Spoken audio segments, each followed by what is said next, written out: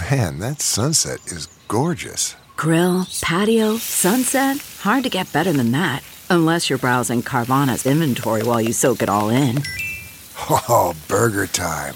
So sit back, get comfortable. Carvana's got thousands of cars under $20,000 just waiting for you.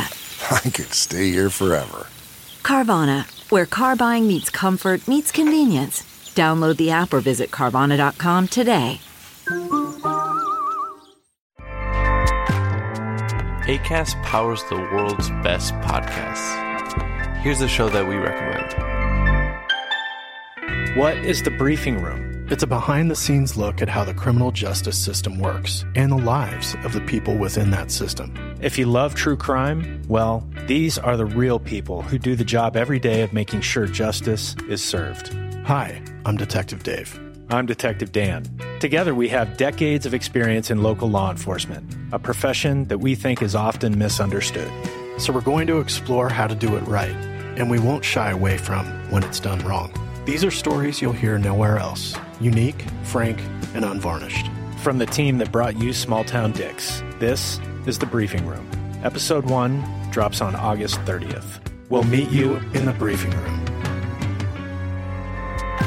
Acast helps creators launch, grow, and monetize their podcasts everywhere. Acast.com.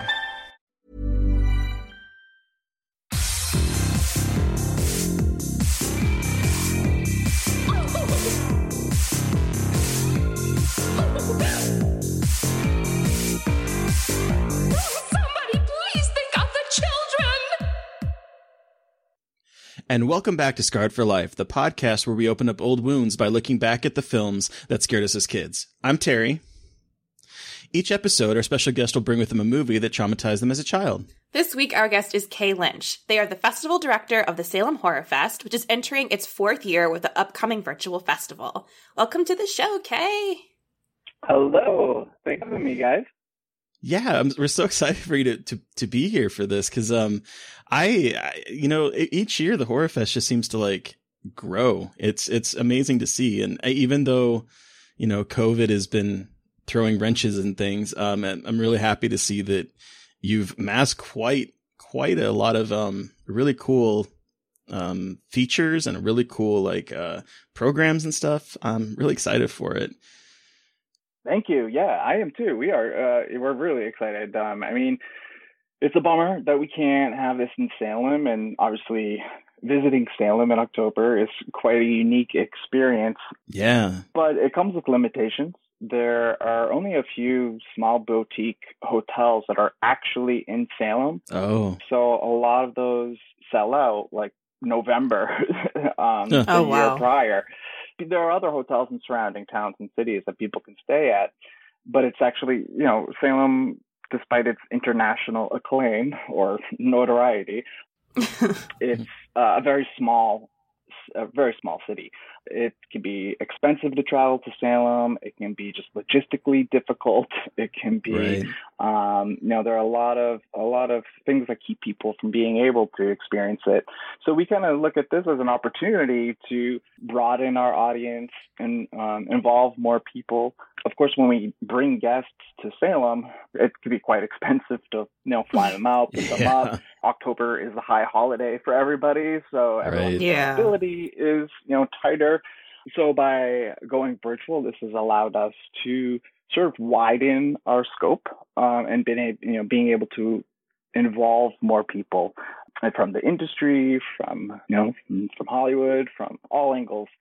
So we're really excited about that, and to involve people who, I guess everyone's not able to visit Salem this year, but in previous years where we can't get the time off from work or whatever the case may be, we're excited to be able to offer something for everyone.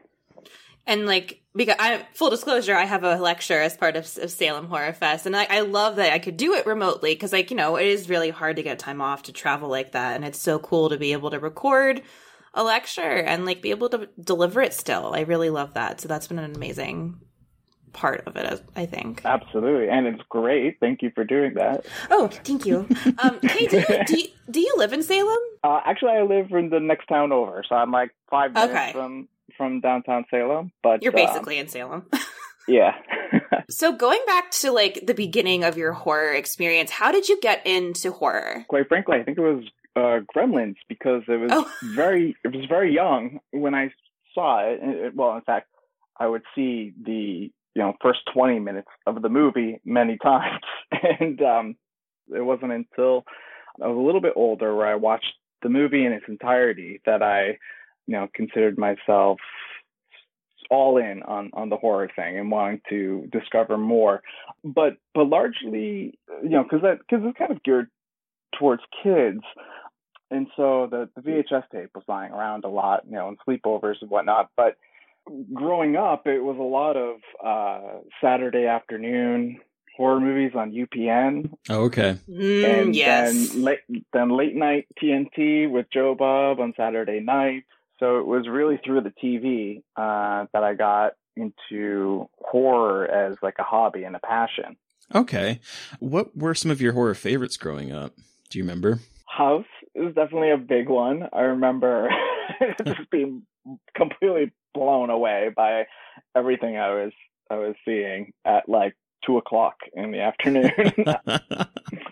And of course, it was the edited version, so I wasn't even seeing its full impact. But House was a big one. Wait, can I ask a question? Is it House like the American House or the Japanese House? Oh, American House. Okay, cool. Yeah. Yeah. The very American. Very, very American. Yeah. Actually, all American. Isn't he the all American hero? Or actually. Yeah. Wow. Yeah. Yeah. So yeah, that movie just I don't know, I was confused, I was intrigued, I was disturbed. There's a lot of things from that movie. Carrie was a huge influential film for me as well. I remember watching that late at night, and I was, really into it. But at the very end, the jump scare where her hand pops pops out of the grave. Yeah. Yeah. I had like the biggest heart attack. I was fell on the couch. I was like, holy shit, I've never been that scared in my life ever.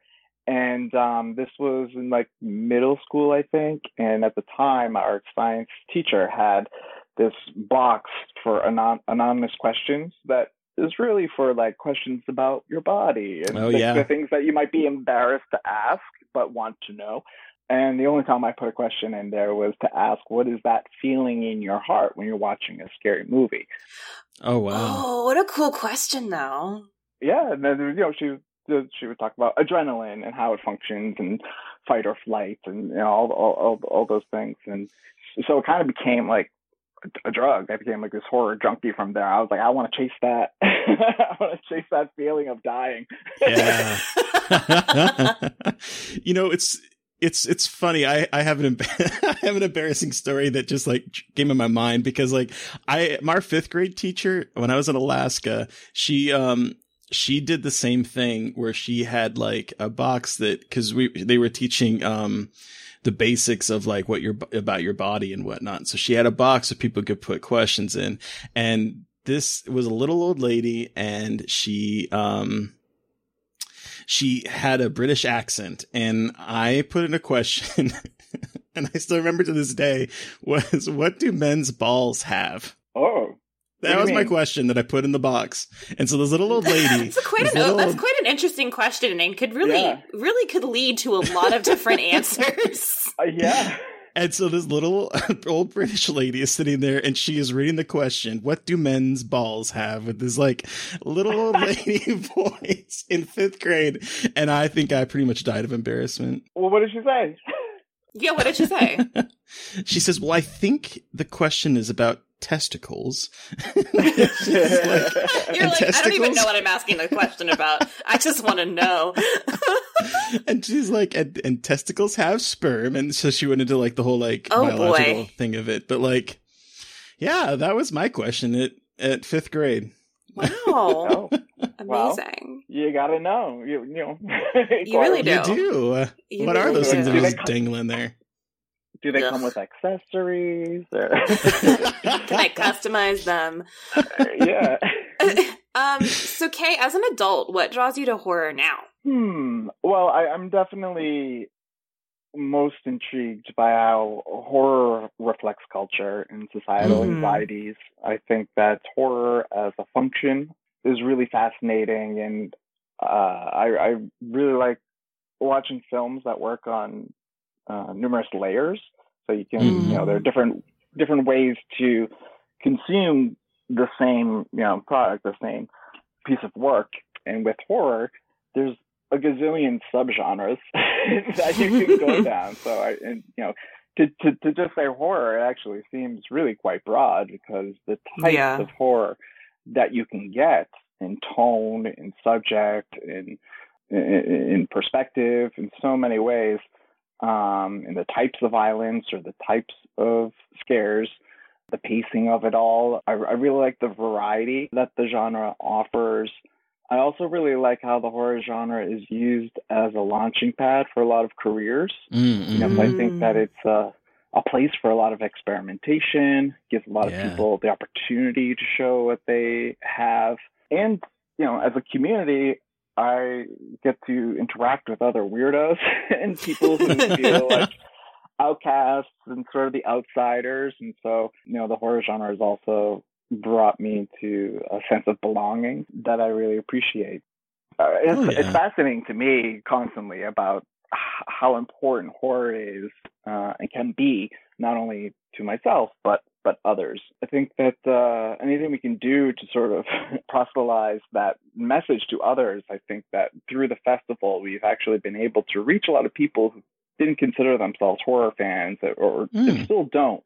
But when they hear that sort of the angle that we take with the festival, they become a little intellectually curious and go, oh, I haven't thought of horror that way, as sort of a mirror to society. And through that lens, we've actually got a lot more people involved and interested in attending, specifically through, that path. So I think that it's a really big gateway to a lot of questions, perspectives, concerns.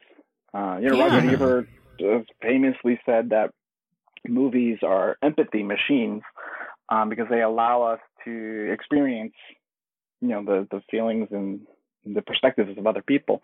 And with horror, it does the same. But I think specifically when you're able to experience another person or character's fear, it really broadens your horizon even more than just kind of knowing the personality or their interpersonal relationships. When I think that there's a lot, even today, I mean, throughout history, but I feel like, today it's not uncommon to hear someone say, it's not a big deal, or what are you you're overreacting, or I don't understand why you're afraid of this.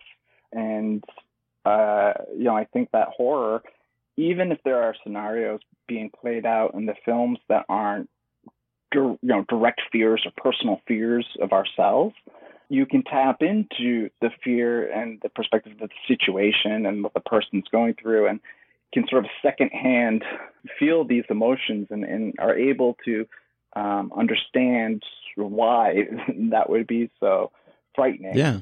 And I think that that's something that everyone needs to pay more attention now, because we're all on edge, rightfully so. But I think, everyone needs to understand the level of fear that we're all experiencing, the sophistication of the kinds of fears that we're all facing, because it can become a powder keg. And so if we don't start understanding how this works, there becomes a moment where it's too late. It's either fight, flight, or freeze. And they're all can be dramatic expressions of those things. So, I also think with the horror genre, I think a lot of us are, have a little bit more emotional health and well-being because I think that we process the complicated feelings that we have, and the horror genre helps us go through that in a way that's maybe not as directly confrontational. Sometimes we don't want to face these things directly, and horror can kind of give us that one step removed of going through the motions and knowing that there's a start, middle, and end. that you're not going to fall off the track. This is a safe space to feel these really,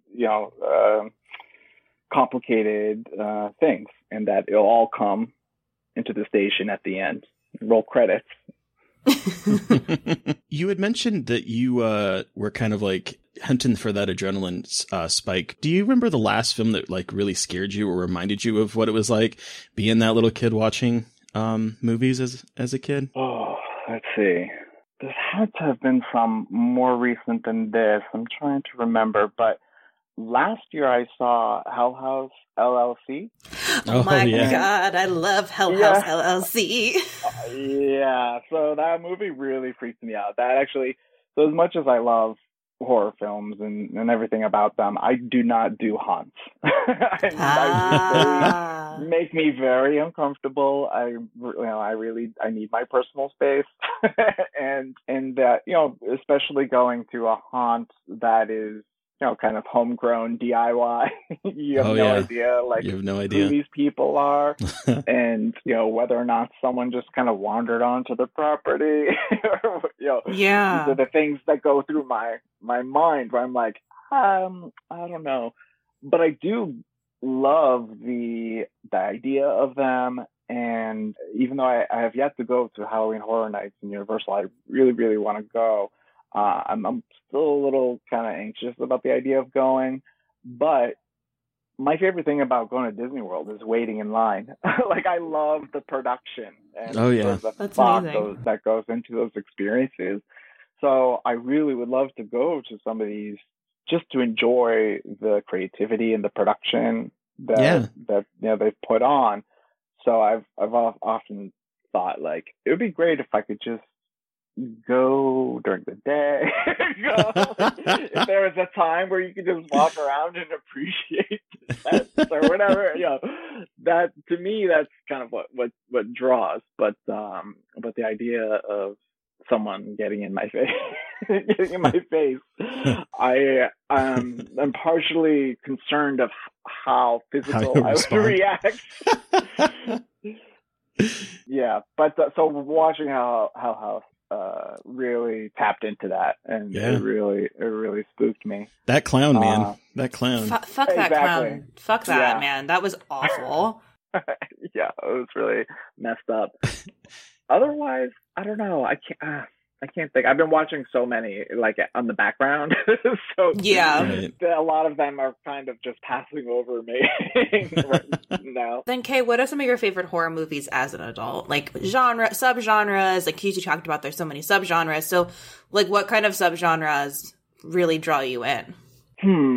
Well, I have a deep appreciation for werewolves as a Gemini. Oh my God, Geminis, hey. Yes, I'm a Gemini, and so am I. I really, in terms of like monsters, werewolves are, really, really good for me. I just saw Silver Bullet for the first time recently, and that was a lot of fun. I love that movie. I haven't seen it in years, but that was a favorite growing up. Oh, it's great. I wouldn't call it, top 5 werewolf costumes, but the way the director shot that film, and the cinematographer, the way they did it actually is really effective, because they make it scary, the way that they shoot it.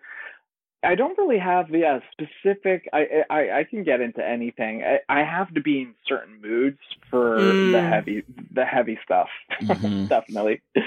Yeah, I don't blame you there.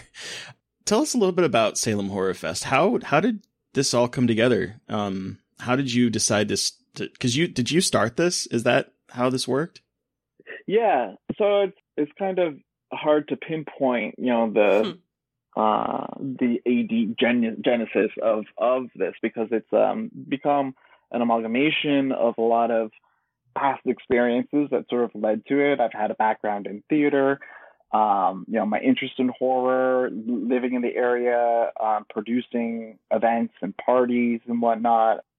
These are all sort of skills and interests that I've had over time that has allowed me to be able to pull off something like this. Professionally, I have a background in marketing and PR, and I was I was a director of marketing for Online Buddies, which is a gay dating company based out of Cambridge, and they own Manhunt, and they used to own Jack. Oh, okay. And at the time, and it was a very corporate environment. It was pretty, there were some really fun aspects. I really loved my team, but I'm not a 9-to-5 person. And I'm kind of a bossy bitch.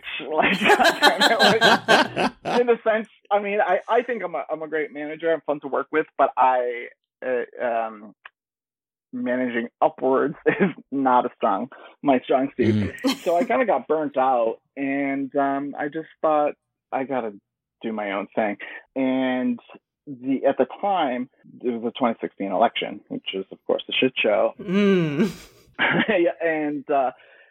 I was completely, like all of us, just shell-shocked by the outcome, and just feeling confused and angry, and thinking, how could we have let this happen? This is like right. Textbook, like Animal Farm shit. Like, this just seems so inevitable that it was, that it could have led to this. So it was infuriating that, not enough people were able to mobilize and stop it from happening. That I wanted to do something, and someone with a marketing theater background, there's only so many like actual impactful things that I can do to make change other than support causes and whatnot. And so being from Salem, with our history, it tapped into a lot of themes. Trump is still talking about goddamn witch hunt. He said witch hunt so many times. And since, it's just like so painful to hear him invoke that, because he has no idea, what had happened here, and that he's essentially projecting. he's right. creating a mass hysteria to oppress others. And so just thinking about the genre in that context, and thinking, Salem is a revolving door of tourists. We have people from all over the world who come here all year long, and especially in October, and that Salem could be used as it is used as a educational sort of tool for people to visit and learn about the witch trials. But when people come in October, they're looking for hocus pocus and right. a party and all this stuff, which we've got, and it's fun. And I don't blame people for wanting to come and experience that. But I saw it as an opportunity to give people what they want with that regard, but also place it in a context that kind of evokes conversation and can hopefully provoke some thought about the programs and how we curate the program and the themes that we focus on, and just sort of try to present these films in possibly in another light for people who are here for a good time. And so we're constantly trying to straddle that. Quite frankly, the festival was a direct response to the 2016 election, while also happening at a time where I was looking to commit myself to something new, something different, something productive. And it sort of became, it was like a perfect storm. Silver linings coming out of the shit show that was 2016 and the shit show that persists today. Yeah. Well, I'm sad to say I haven't cured anything, so still at it. In fact, it's worse. But I had done so before I was the director of marketing at the job. I kind of go back and forth between a project that I self-start.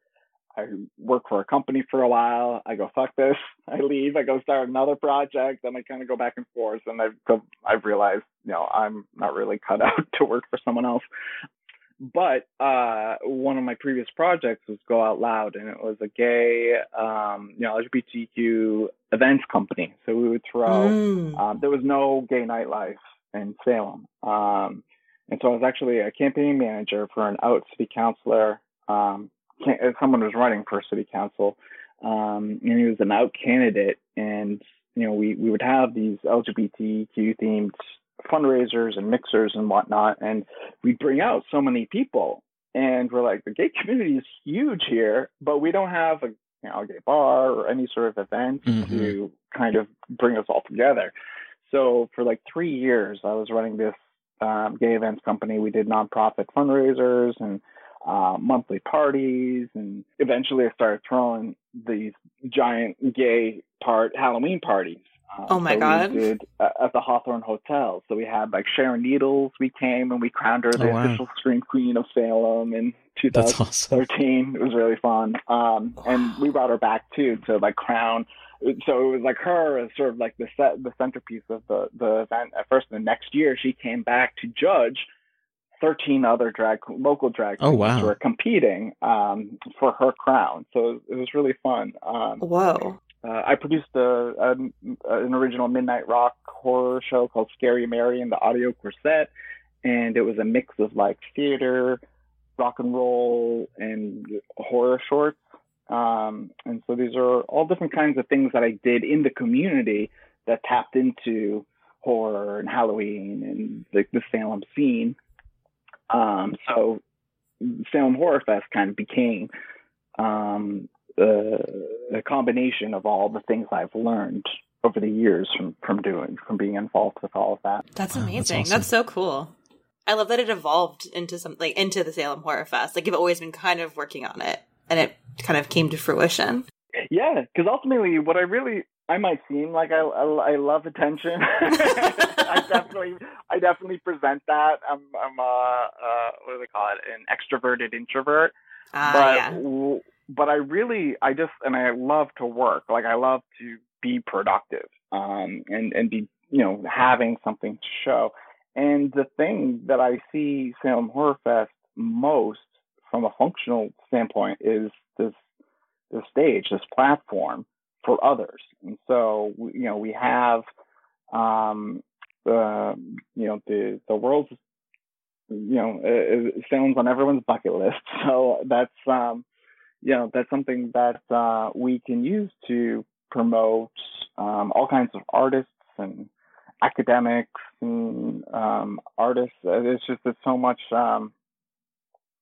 opportunity. And like I said, Salem being a really small town, there isn't really much being promoted in sort of to the rest of the world other than come visit Salem.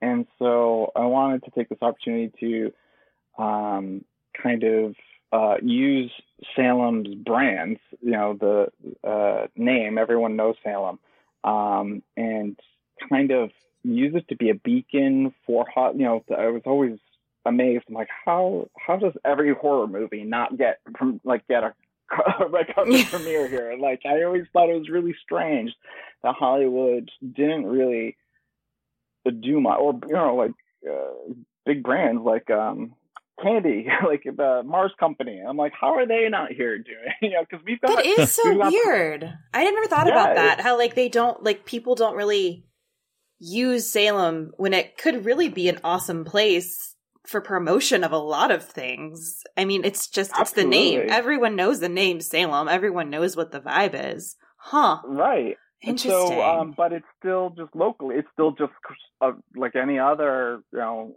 day trip tourist kind of town, where everyone's busy with running their museums and their shops, and we do have a tourist office. It's just 2 people, but their focus is really about the hotels, and we were able to take that and of course all these people in the horror industry love the opportunity to be in Salem. I mean, everyone does. And it's actually really great, because anytime we do host people here, I would say that like 9 out of 10 times the guest asks, how much is real estate here? And my husband's a realtor, so I'm always like, well, you asked the right person. Well, let me take you over here. Yeah, so I'm still waiting for our first celebrity home sale. Yeah, so people, then they go back to LA or wherever they're coming from, and tell everyone about the experience that they had. So we hope Salem to become sort of horror Hollywood East. Well, that would be so cool. So Kay, what movie are we talking about today? Dun, dun, dun, dun, dun, dun, dun, dun, dun, dun, dun, dun, dun. Oh my God. Steven Spielberg presents Gremlins. Billy Pelser has a nice home. Billy, is that you? Yeah, Mom, it's me. A nice job. A nice girl. If you're not doing anything this Thursday night, maybe you'd like to go out on a date with me? I'd love to. And loving parents who are about to give him... You're going to like this. No, don't shake it. We're going to have to open it now. It won't wait till Christmas. The most unusual gift he ever got. What is it? No. It's your new pet. Come on, Barney, be a good dog. My dad gave it to me. But there are a few things to keep in mind. If you expose it to the light, you may hurt it.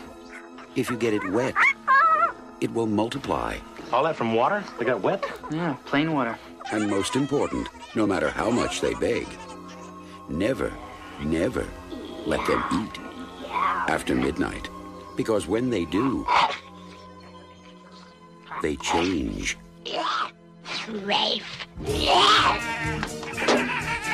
They become clever, mischievous. What's going on here? And dangerous. Gremlins, huh? Little monsters. Right. Hundreds of them. Well, I don't know, maybe thousands. They've been here too. Billy, what are these things? Where did they come from? Look, I know it sounds crazy, I know. But in a few hours, you're gonna have a major disaster on your hands.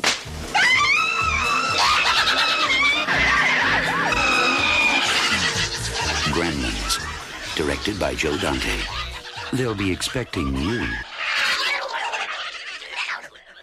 Cool. So if you haven't seen Gremlins, I'm sorry, and you should see it. It's on HBO Max. But for those of you who need to catch up, in Gremlins, a gadget salesman is looking for a special gift for his son and finds one at a store in Chinatown. The shopkeeper is reluctant to sell him the mogwai, but sells it to him with the warning to never expose him to bright light, water, or to feed him after midnight. All of this happens, of course, and the result is a gang of gremlins that decide to tear up a small town on Christmas Eve. So, Kay, how old were you when you saw this? And give us your horror story about this movie. I think 8. 8? It was definitely, wow. I was definitely at a sleepover. It was on VHS. And in fact, it was over a series of sleepovers because I hadn't seen it in its entirety until, well, I don't know how much later. But I would watch up to the point where the science teacher puts the candy bar under the desk. So, like, before the gremlins are actually there, there's all still mogwai. And I'm like, oh, well, that was a great movie. Let's watch something else. They're cute. They're fuzzy. We don't have to worry about what happens when they eat after midnight. It's fine. Exactly. So it was just, I would always want to watch the beginning because I was fascinated by it. But I would just tap out at that point. So when I finally did watch it in entirety, I kind of saw it as a sort of rite of passage. That's amazing. And so how many times did you try to watch it before you could watch the whole thing? Like, how many years did this span? Oh, gosh, I don't know. It could have been just, like, over the course of 1 year. But, I mean, when you're a kid, it's a lot of sleepovers. It feels like forever. It feels like forever. And there's, like, God, we just watched everything so much. But oddly enough, Gremlins, or at least that turning point in Gremlins, scared me more than Jaws, because I remember always never having an issue with Jaws. I don't know if it's because, like, well, the water's over there, but, like, I go to science class, like, I celebrate Christmas, like, I don't know. That's so interesting. Wait, that's such an interesting way to think about it. Like, it feels more relatable / it could happen more readily to you than Jaws. Huh. Yeah, I guess. I mean, that makes sense, though. They have legs. I think that's... They have legs. Yeah. They have legs. And the thing with Gremlins too is like Christmas is such a, I'm gonna probably talk about this later too, but Christmas is such like a happy time and everyone's usually so excited and it's presents and it's warm. And this movie just is like a huge fuck you to that joy around Christmas, and like houses are destroyed, presents are torn apart, Christmas trees are annihilated. And I feel like that feels like it's almost like ruining that ethos of happiness around Christmas, which I think is great, but... Well, it's also validating that for so many people too, who begrudgingly have to, just grit and bear it. Yeah. And so to have this sort of like punk rock middle finger to the holiday is like, yeah, that's what it's like. I wish I could do that. I wish I could jump out of a Christmas tree and strangle a bitch. So, when you finally did see the whole thing, did it still scare you, or at that point had it been kind of passé? At that point, I realized I had built it up. Yeah. Oh, okay. Yeah. It's at that time I didn't really understand how movies work, how building tension, how it's all methodical, and it's like it is this manipulation that's being done to the viewer. And so once I got through the whole thing, I mean, there's a lot of goofy, there's a lot of goofy scenes with these scary looking monsters, and so it kind of takes the edge off, in the end, because essentially it's just like one big live action cartoon. It's funny because like I couldn't remember very much of this movie. I think it's probably been 30 years since I've seen it. I've always been much more of a fan of Gremlins 2, and so I've seen that one a lot more than I have this one. But I'll tell you what, we have talked on this podcast a couple times about how music can like instantly transport you back to when you're a kid. And there were two moments in this movie, and the first was when Gizmo does his little singing. What is that? Mogwai. What's he doing? Singing. He does that sometimes.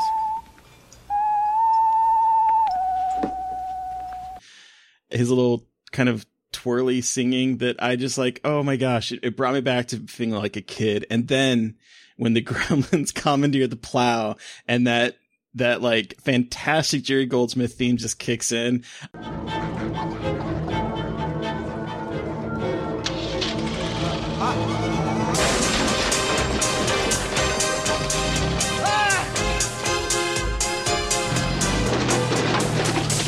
It brought like a giant smile to my face and brought me back to this movie like no other. It's such a good fucking moment too. Like I was watching it today, I've seen it before, but I jumped up and pumped my fist. I was like, yeah, it's Gremlins, like it's here. It was like that needle. It's like a needle drop, and you're like, oh my god, the havoc is like really truly beginning, and it's just like the best kind of reveal of that track. Oh, it's so good. Yeah, it's like circus music too. It's like it is like circus. Yeah. Oh my god, yes, it's just like circus music, which fits it completely with like the feel of the movie at that point, because it's just like anything goes, just sort of anarchy and chaos, controlled chaos, I guess, from a movie perspective. But the other thing is that like the moments that kind of popped back in my head was like the blender.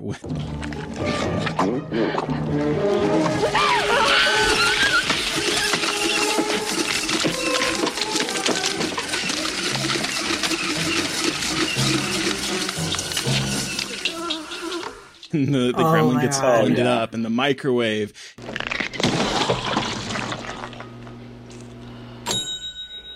And the pool and the fountain, like all of those moments, like I remembered them clearly, but in my head I had like put them all together as being like the finale of the movie. Somehow that those were all like happening one right after the other. It's because like I remember nothing about the rest of the film, just like these very specific moments, and of course the music. When did you see it, Mary Beth? So I definitely watched this. I think I was around 8. I was between 8 and 10 when I watched it. And I know this because I watched it with one of my dad's ex-girlfriends. And I have this like very specific memory of watching it in her house with her cats. And I don't know why, but like this all came back to me today. It was very strange. And I remember watching it. I remember really loving it. And I remember really wanting a Mogwai. And I also remember, I don't remember being scared, but I remember the scenes with the kitchen and the Christmas caroling. I warned you,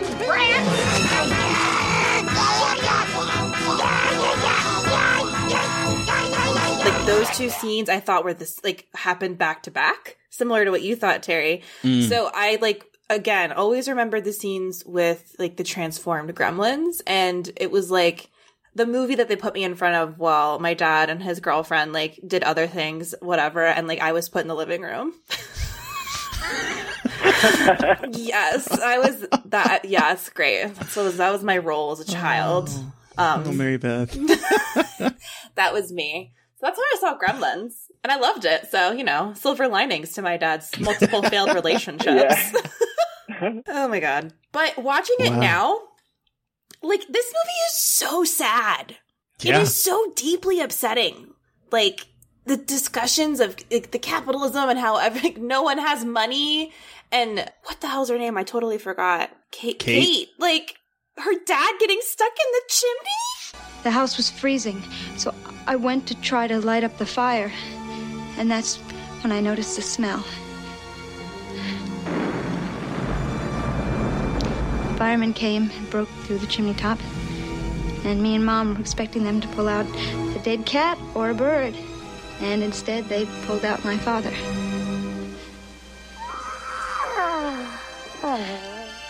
He was dressed in a Santa Claus suit. He'd been climbing down the chimney on Christmas Eve, his arms loaded with presents.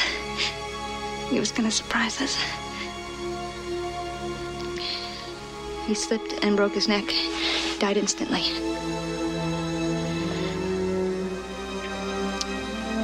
And that's how I found out there was no Santa Claus. Yeah. Like, so much bleaker than I would thought. And, like, you know, this is a PG-rated movie, but it definitely does not feel like you know, that was the time, like, right the time when PG and PG-13 was, like, about to be a thing, right? Yeah, well, this movie and the Temple of Doom, yeah, are like the reasons why we have a PG-13 rating, because people were upset. Well, I mean, like, imagine taking your kid to this, like, cute Christmas movie with a cute little, like, fuzzy creature, and then it's just, like, chaos, things getting killed, people getting attacked.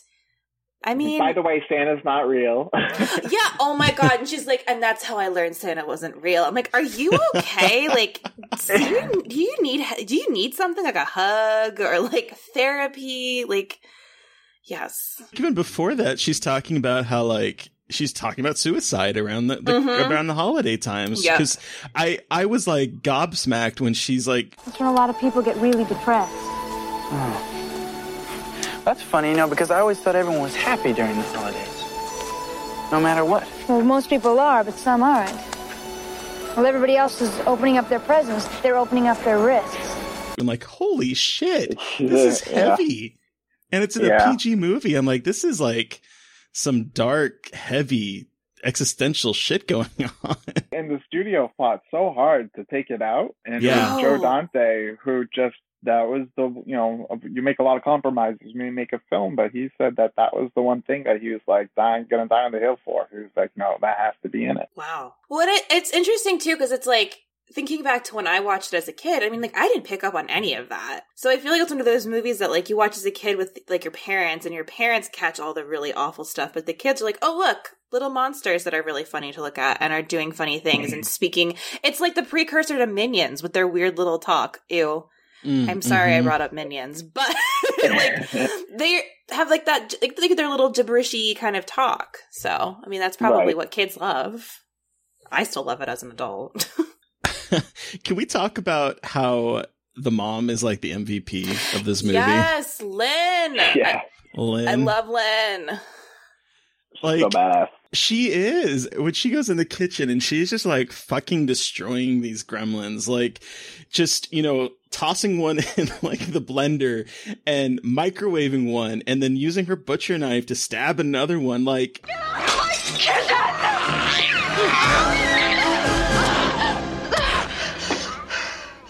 I'm like, okay, you are the protagonist of this movie. I want to follow you, not boring Billy. Right, though? Because I feel like she was the one that really kicked the most ass. by herself. What does he do? What does Billy do in this movie except torture Gizmo by forcing him to reproduce? Oh, like that made me so that mad. made me so sad. Because, like, he hates it when water's on him, and Billy's like, hey, look at this, let's put water on him. I'm like, no. Yeah. Well, and the dad is useless. Oh my god. Is he even in this movie much except to, like, narrate so why it? is he the narrator? Like, why is the dad the narrator? Because he's just fucking useless. Like, why? Yeah, why was I that don't know. choice made? What are your thoughts on this?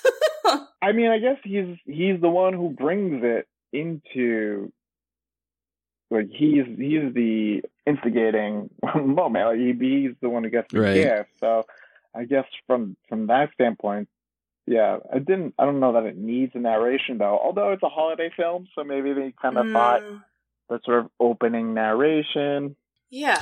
Well, it's structured like a fairy tale, right? Like it has this very, I mean, the beginning of it, and I'm sure we'll dig into this a little bit. It's like the very exotic feel of like Chinatown.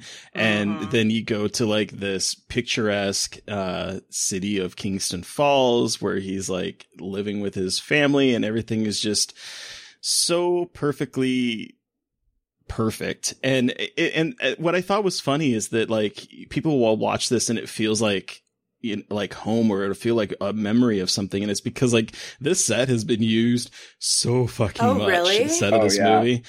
Yeah, it's like the set that was used in Back to the Future. It was created in 1948, and it's been like used in tons of movies. They're trying To Kill a Mockingbird. like To Kill a Mockingbird, Back to the Future, Elvira, Mistress of the Dark.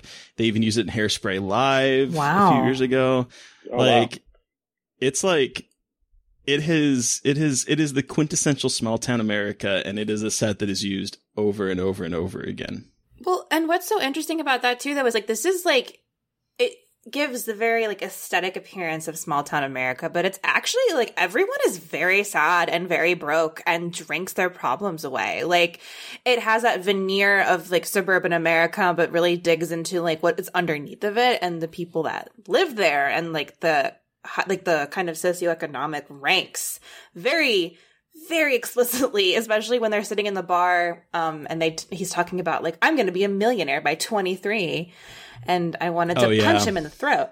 But they also, something I was thinking about with the dad that's interesting is like, you know, dads are the breadwinners of the family, but this guy is very much following his passion, which is like, you know, great, but it all falls on his son to take care of the family. And like, you know, he is kind of seen as like nobody, no good. His inventions are all terrible. So it's interesting, kind of like a reversal of domestic dynamics that you see in a lot of horror movies and a lot of movies in general, especially in the 80s. Yeah, I think with the set, it kind of, you know, in the Christmas setting, it lends to this sort of superficial veneer on everything, and how it's like, look how plastic this is, but how decrepit underneath, you know, the facing layer. There's like a couple different points that just popped to me, but like the first one is, I love his gadgets. I really do, even though they're like so terrible. Like the coffee machine that pumps out oil coffee, like the egg machine that, like, everyone approaching these knowing that it's gonna like explode in their face. It's such a fun comedic little visual gag. I love the orange juicer. Like, I still remember that was another thing that popped out at me when I watched this time, the orange juicer just sort of like exploding orange juice after Billy is like thinking, oh, it's actually going to work this time. And it just like explodes. Well, it's interesting because Gremlins are, you know, the term came out of World War II, and Gremlins are essentially sort of like folklore about, malfunctions, like equipment malfunctioning. Oh, you got gremlins. And so and then of course in Gremlins 2, it's, you know, you go from like a small no-name inventor who his technology is unable to achieve anything useful, and then you go to Clamp Tower, where it's a smart building in a movie from 1990, mind you, right? That even with all the money in the world, the technology still is wonky. So, Gremlins at first would not really seem, well, what's the connection? These little green monsters versus the sort of old-fashioned notion of what they were. But it's still very much the backbone of this series is basically how you cannot rely on technology. I actually never thought about that before. That's a really cool, I was thinking a lot about the race in this movie, I think. I was very stuck on, racial representations in Gremlins. Mm-hmm. Yeah. And, it's funny. I never had thought about it. And again, I hadn't seen this movie in particular in probably at that point, maybe 25 years or so. But I never thought about it until the trailer for Dear White People came out.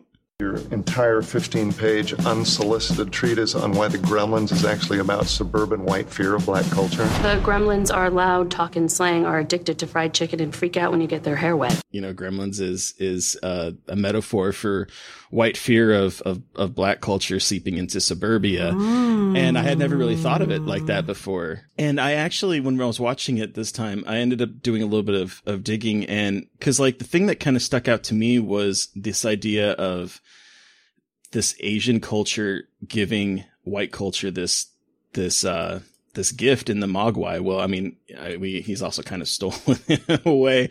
The idea that the Mogwai is this offensively stereotypical model of the perfect minority who is focused on assimilation.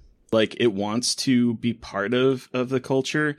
And then when it's spawns out, then you have the Gremlins being loud and unruly and anarchy. And it's seeing the kind of dichotomy between the two. I found this article, and I'll link it in the show notes, but it's called Cute, Dangerous Asian American Gremlins at 35. And it was written by Wendy Allison Lee, and she was talking about how she's Asian, and she was looking at it as the Mogwai as being the model minority race because it's cute, it's well behaved, it plays piano, it strives for assimilation. And then you also have Futterman, who's just complete distaste for anything foreign. And he's goddamn foreign TVs, goddamn foreign cars, always freezing up. Mm-hmm. He is representative of that sort of small town fear of the other. I just I thought it was interesting to see how that article mixed with some black theory on this movie kind of go hand in hand in a way.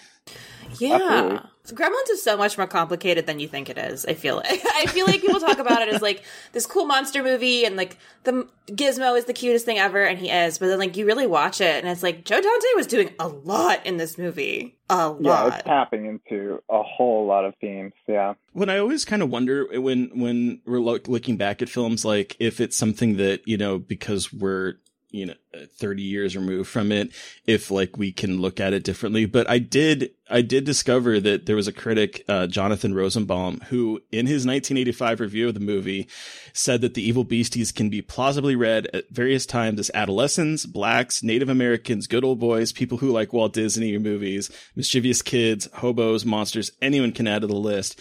And I think it kind of ties into this fear of the other, whatever the other is. And I think that might be why a lot of different minority groups or different people that aren't necessarily part of white culture can see themselves in this as the antagonist. Yeah. Yeah. Well, it's about ultimately about disruption. So you have this perfect society, or seemingly, it's projecting this sort of perfect little town and nuclear families and the American dream, and then you just throw a bomb in it, and you get to see how everyone reacts to their lives, their little inconveniences being inconvenienced from these chaos makers.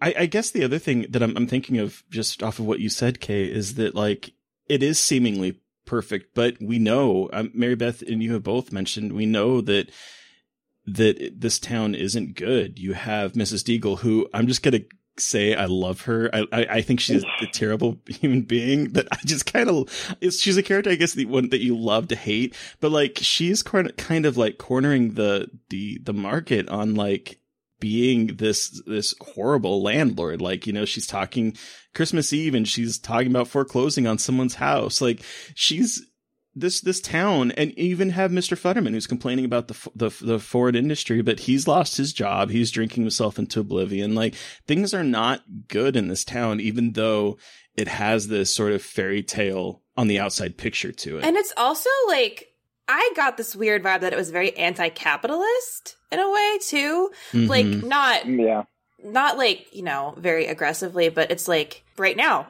destroy landlords, like fuck the landlords who suck you dry and don't care about your money. There's this whole like, you know, especially with Futterman and his obsession with like different products, like American cars versus foreign cars.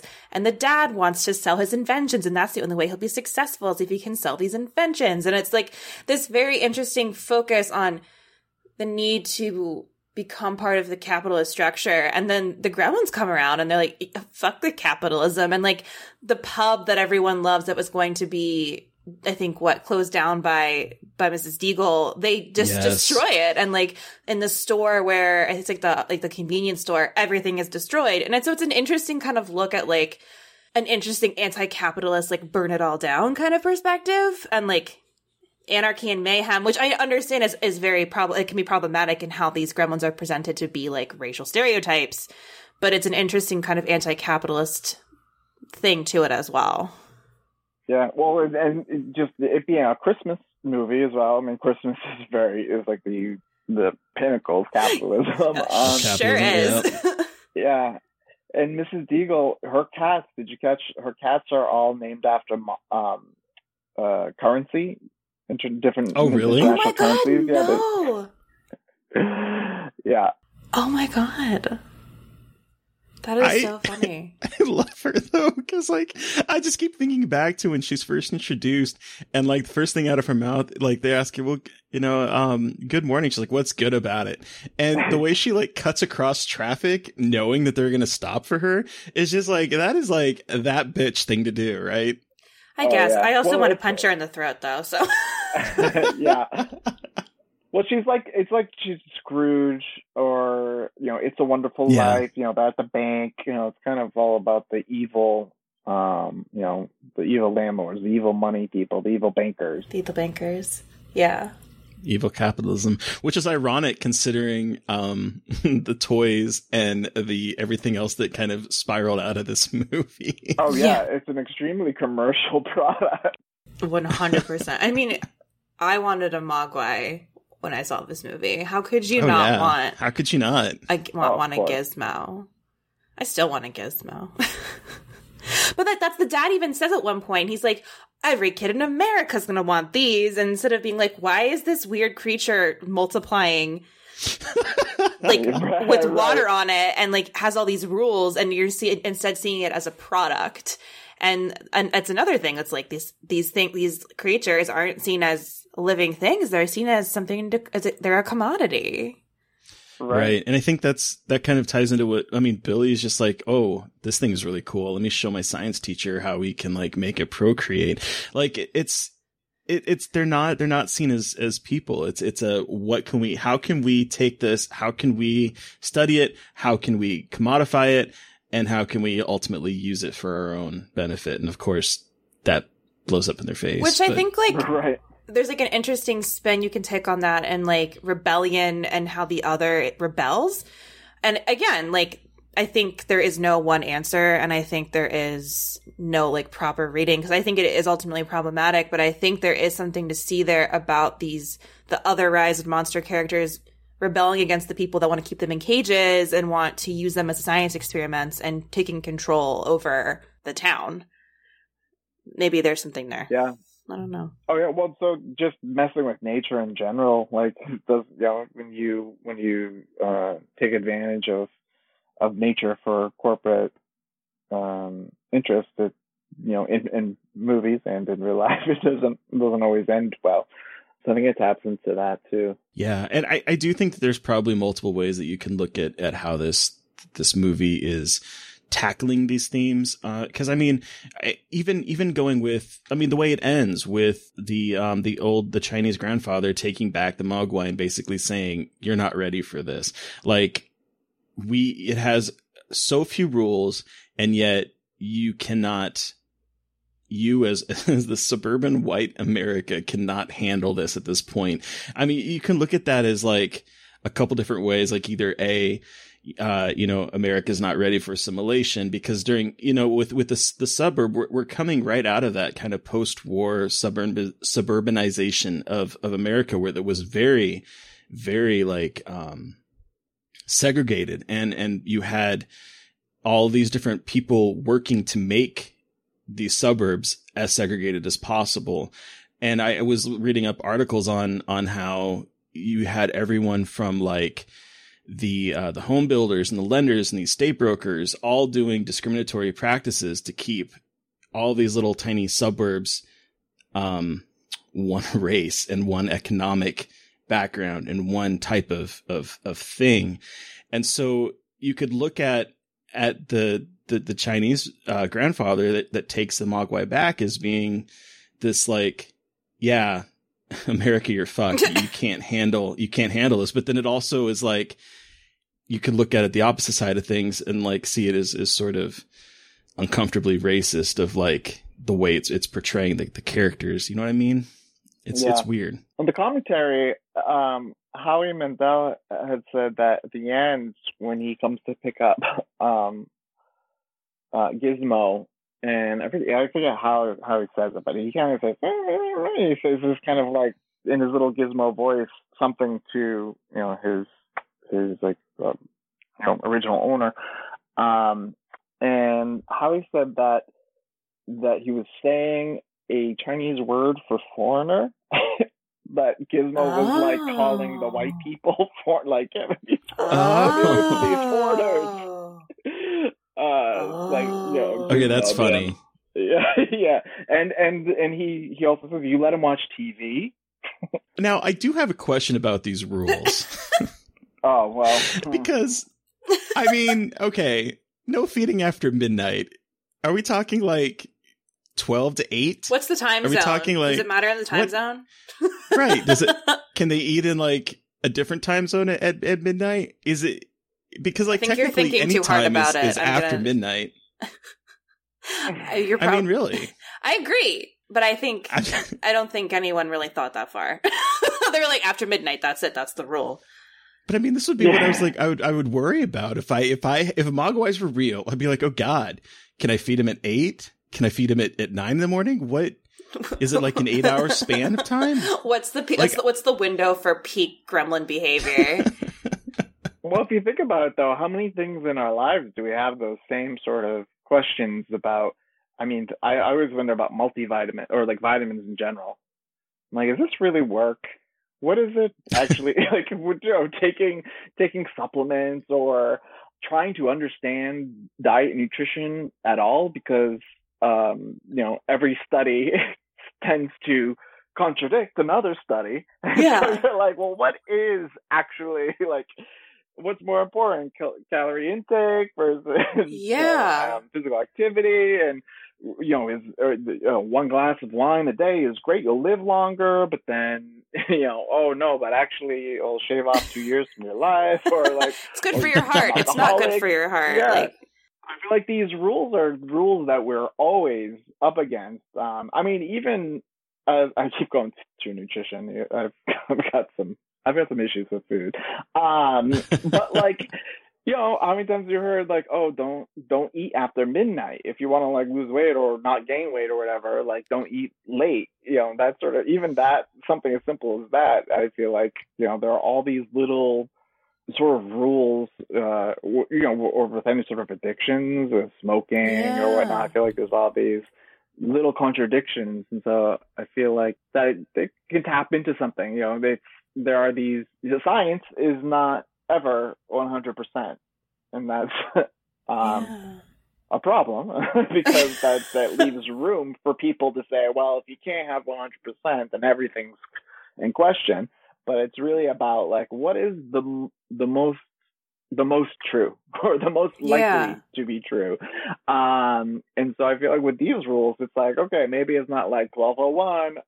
It's like these are the rules as we know them, but we still are very ignorant to the entire culture and the entire, lineage of this creature, of this species, that, those rules could not even be real or true. I mean, clearly things happen as a result from these things, but they might not be midnight, like as a hard rule. It might just be, you feed them too late, things don't go go so well. Maybe it's not a hard science. And it's funny, I just saw a tweet that actually they're creating an animated prequel to Gremlins called Secret of the Mogwai, which may give us some answers about these rules. I mean, if there's a prequel, I'm guessing there's going to be some answers, but it's an animated prequel coming to HBO Max, which...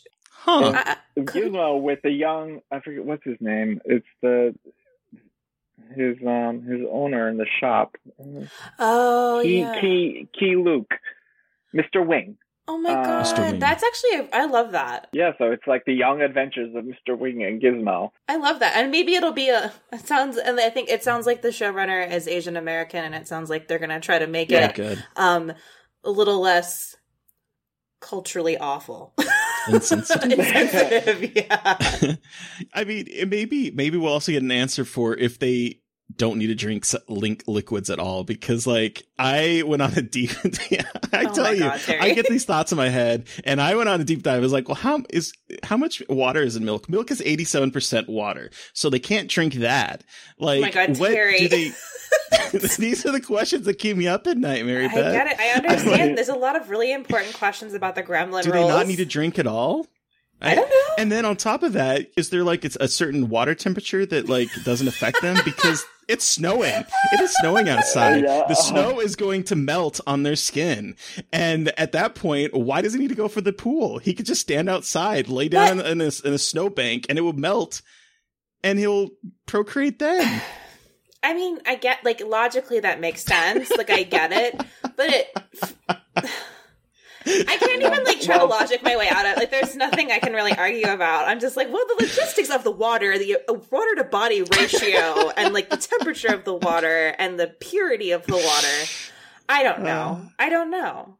Maybe they have to be submerged. I think it's important to keep in mind that Joe Dante believes that movies are all a fantasy. They're all, they're not, he was never intending to be literal. Okay, this is real life. It's a documentary about gremlins. But I mean, Joe Dante is good at that, though, the fantasy aspect. Like, it is such an amazing world that he creates in this and everything else. I'm so jealous you get to talk to him. Oh, he's so sweet. He's so smart, and it's just I love. He's got this like childlike wonder about him. Mm-hmm. He's clearly been around for a while. He's made a ton of movies and lived a good life. And obviously still is. But I mean, he still has. I feel like this childlike wonder about him. Like he's just very curious and goofy. And I just think that he reminds me. What I love about Joe is that he's such a sweet man, and he just seems like a very calm, chill person. Mm. And he dresses like a theater professor. Like he looks like he's got like the big sweaters and khaki pants. I love that. He's got like the swoop of hair, like that, like the theater teacher swoop. He's just there's something so soft spoken about him. But his movies are all middle fingers that are like with a smile.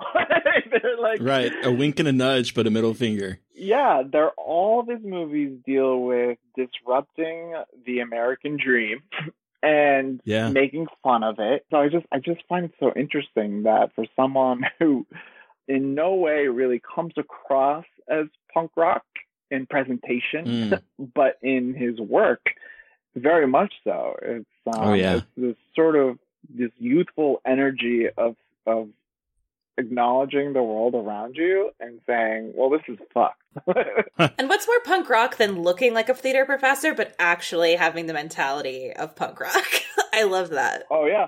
Or making an extremely commercial product that that criticizes, consumerism at the same time. Yeah. And then I love the Burbs, but we won't talk. I was gonna ask, what's your guys' favorite Joe Dante movie? Do you have one? So I haven't seen enough of his movies to have, to make a good favorite, but I really love the Burbs. I really love the Burbs. It's an incredible film. I think that I would love to see it performed live. I feel like it's just so tightly written. Ooh, that'd be so cool. That it could be translated as such. It's so character driven and just hilarious. It's just such a funny movie. It's so fucking funny. I have to go with Gremlins. I would say Gremlins in general. I would combine the two. Say just based out of partly nostalgia and whatnot. But I rewatched The Howling recently, and I really got into it. I was really, it's good. It just kind the werewolf effects in that one. It's really good. And I not remembered much about it. I just didn't really have much of a connection to it, just having seen it sometime in the past. But watching it this time around, I was just really, really hooked. And that's another film that really takes a look at American society at that time about violence in the city, media. I feel like a lot of his films deal with mass media. She's a broadcast journalist. Mm-hmm. There's at least one TV on with a movie or cartoon or TV show or something in every one of his films. Like this, these little nods.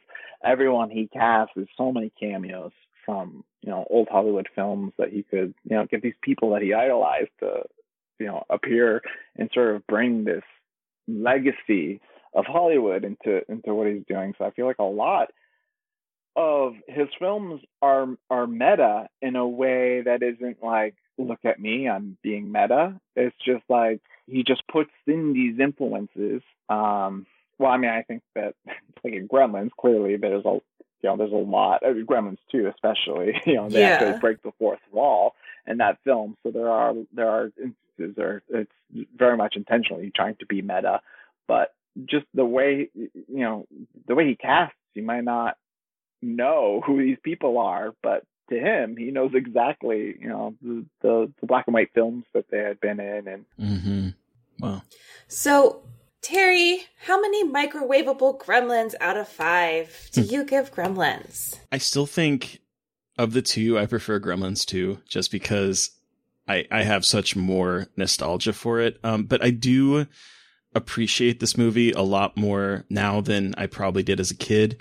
I do think that it has some problematic areas, but I think it also kind of questions them at the same time. So it's such a weird movie that I think it perfectly mixes the ideas of like comedy and horror, and really kind of shows just how elastic horror can be with it.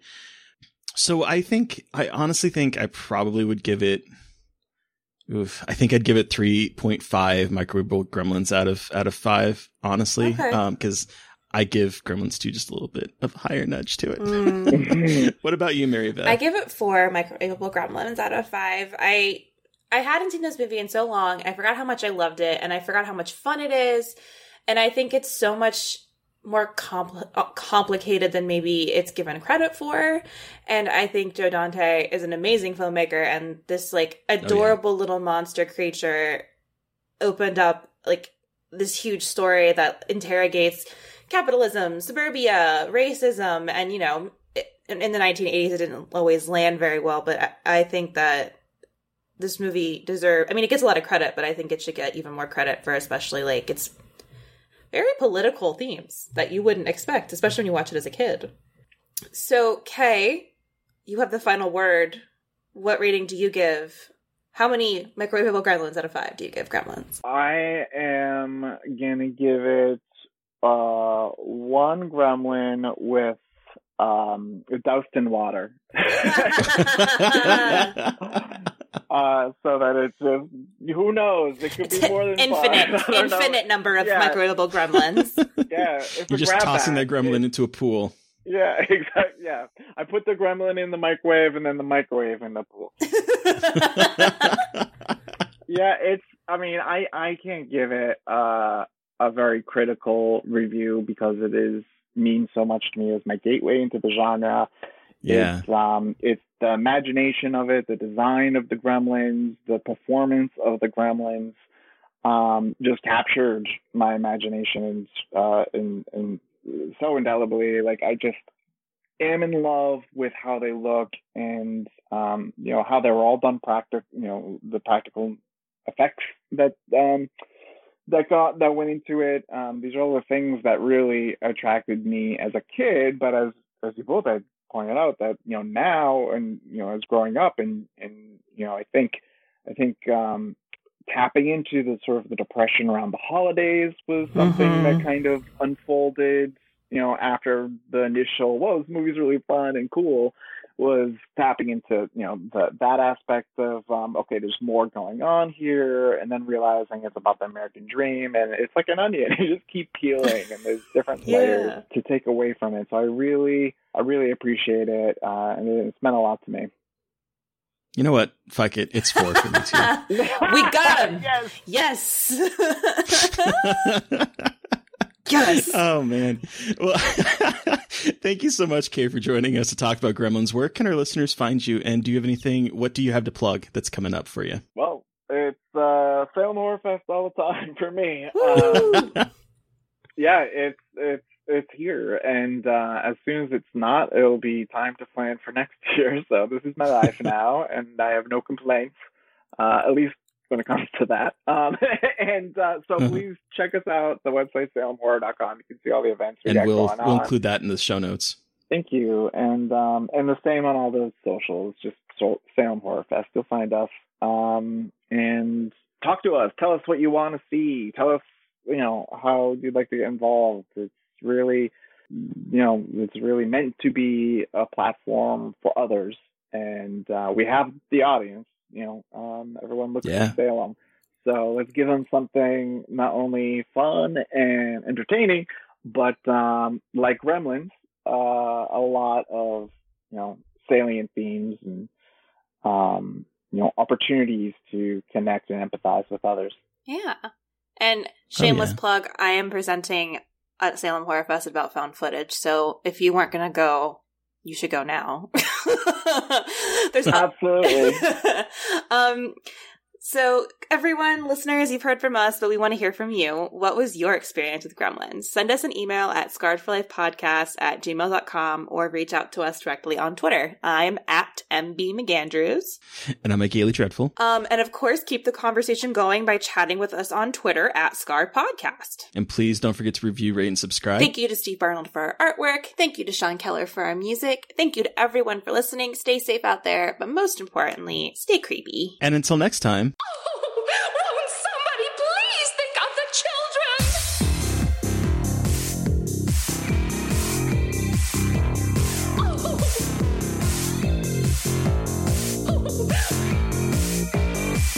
Won't somebody please think of the children?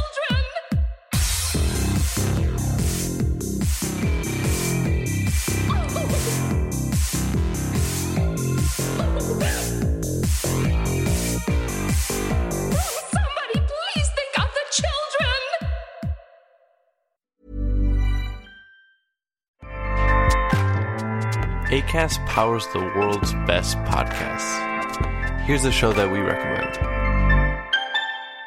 What is The Briefing Room? It's a behind-the-scenes look at how the criminal justice system works and the lives of the people within that system. If you love true crime, well, these are the real people who do the job every day of making sure justice is served. Hi, I'm Detective Dave. I'm Detective Dan. Together, we have decades of experience in local law enforcement, a profession that we think is often misunderstood. So we're going to explore how to do it right, and we won't shy away from when it's done wrong. These are stories you'll hear nowhere else. Unique, frank, and unvarnished. From the team that brought you Small Town Dicks, this is The Briefing Room. Episode 1 drops on August 30th. We'll meet you in the briefing room.